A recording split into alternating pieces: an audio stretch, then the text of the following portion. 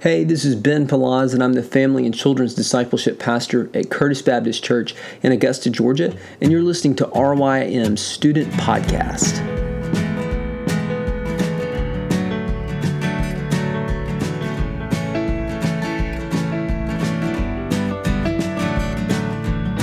I don't know what kind of thoughts you have about what it looks like to live a life in the Holy Spirit.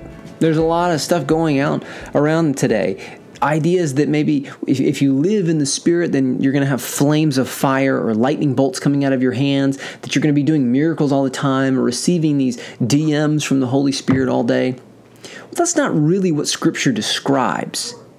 Let's look in Paul's letter to the Galatians in chapter 5 to see what he says about life in the Spirit.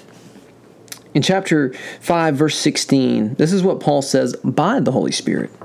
I say then, walk by the Spirit, and you will certainly not carry out the desire of the flesh. For the flesh desires what is against the Spirit, and the Spirit desires what is against the flesh. These are opposed to each other, so that you don't do what you want. But if you are led by the Spirit, you are not under the law.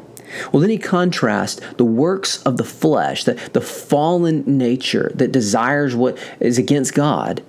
He puts a list of these, and then he contrasts it with the fruit of the Spirit. When God takes up residence in someone, he makes his presence known. He changes what we desire, and so he changes what we do. Then he says in verse 24, now those who belong to Christ Jesus have crucified the flesh with its passions and desires. If we live by the Spirit, let us also keep in step with the Spirit. The relationship of the believer to the Holy Spirit is to come behind him and follow him as he leads us on to become like Jesus. That's one of the biggest things he does in our life. He connects us to Christ, and then he changes us to be like him, to love and to desire and to act like him. See, Jesus shows us perfectly what God is like. We're made in God's image, and we're supposed to be like him. Sin really messed that up. And now God is remaking us to look like Jesus. Jesus shows us perfectly what the image of God is. And so as we come behind him and walk in his power and follow behind his direction, we're able to do this. Not perfectly in this age, but in a truly powerful way. But what's that look like practically?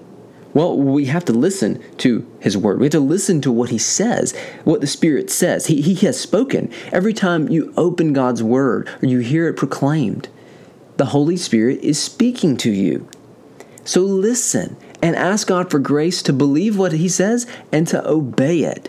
Because as you do that, your desires and your character are going to be shaped and changed to become more like Jesus. Maybe in just a little way, but in a real way.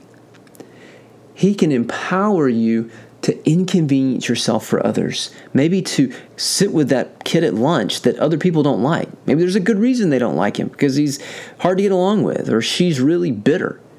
Maybe it's to study with someone, to offer help to someone, and it's not really going to benefit you. Or maybe it's to rake that elderly person's leaves, not because they're going to pay you, but just because they need it.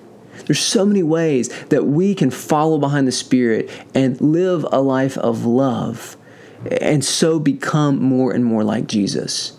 Now, I hope that's an encouragement to you today as you seek to live a life in the Holy Spirit. And if you haven't received that gift, that you see the power that's offered to you, the gift that God offers to you in Christ and the gift of his Spirit, and to remake you to live a truly human life, a life that's the most joyful and the way that you were intended to. I pray that you see that clearly if you haven't before, and that you turn from your sin, from the flesh, and that you receive him and trust in him, and he will do his work in you.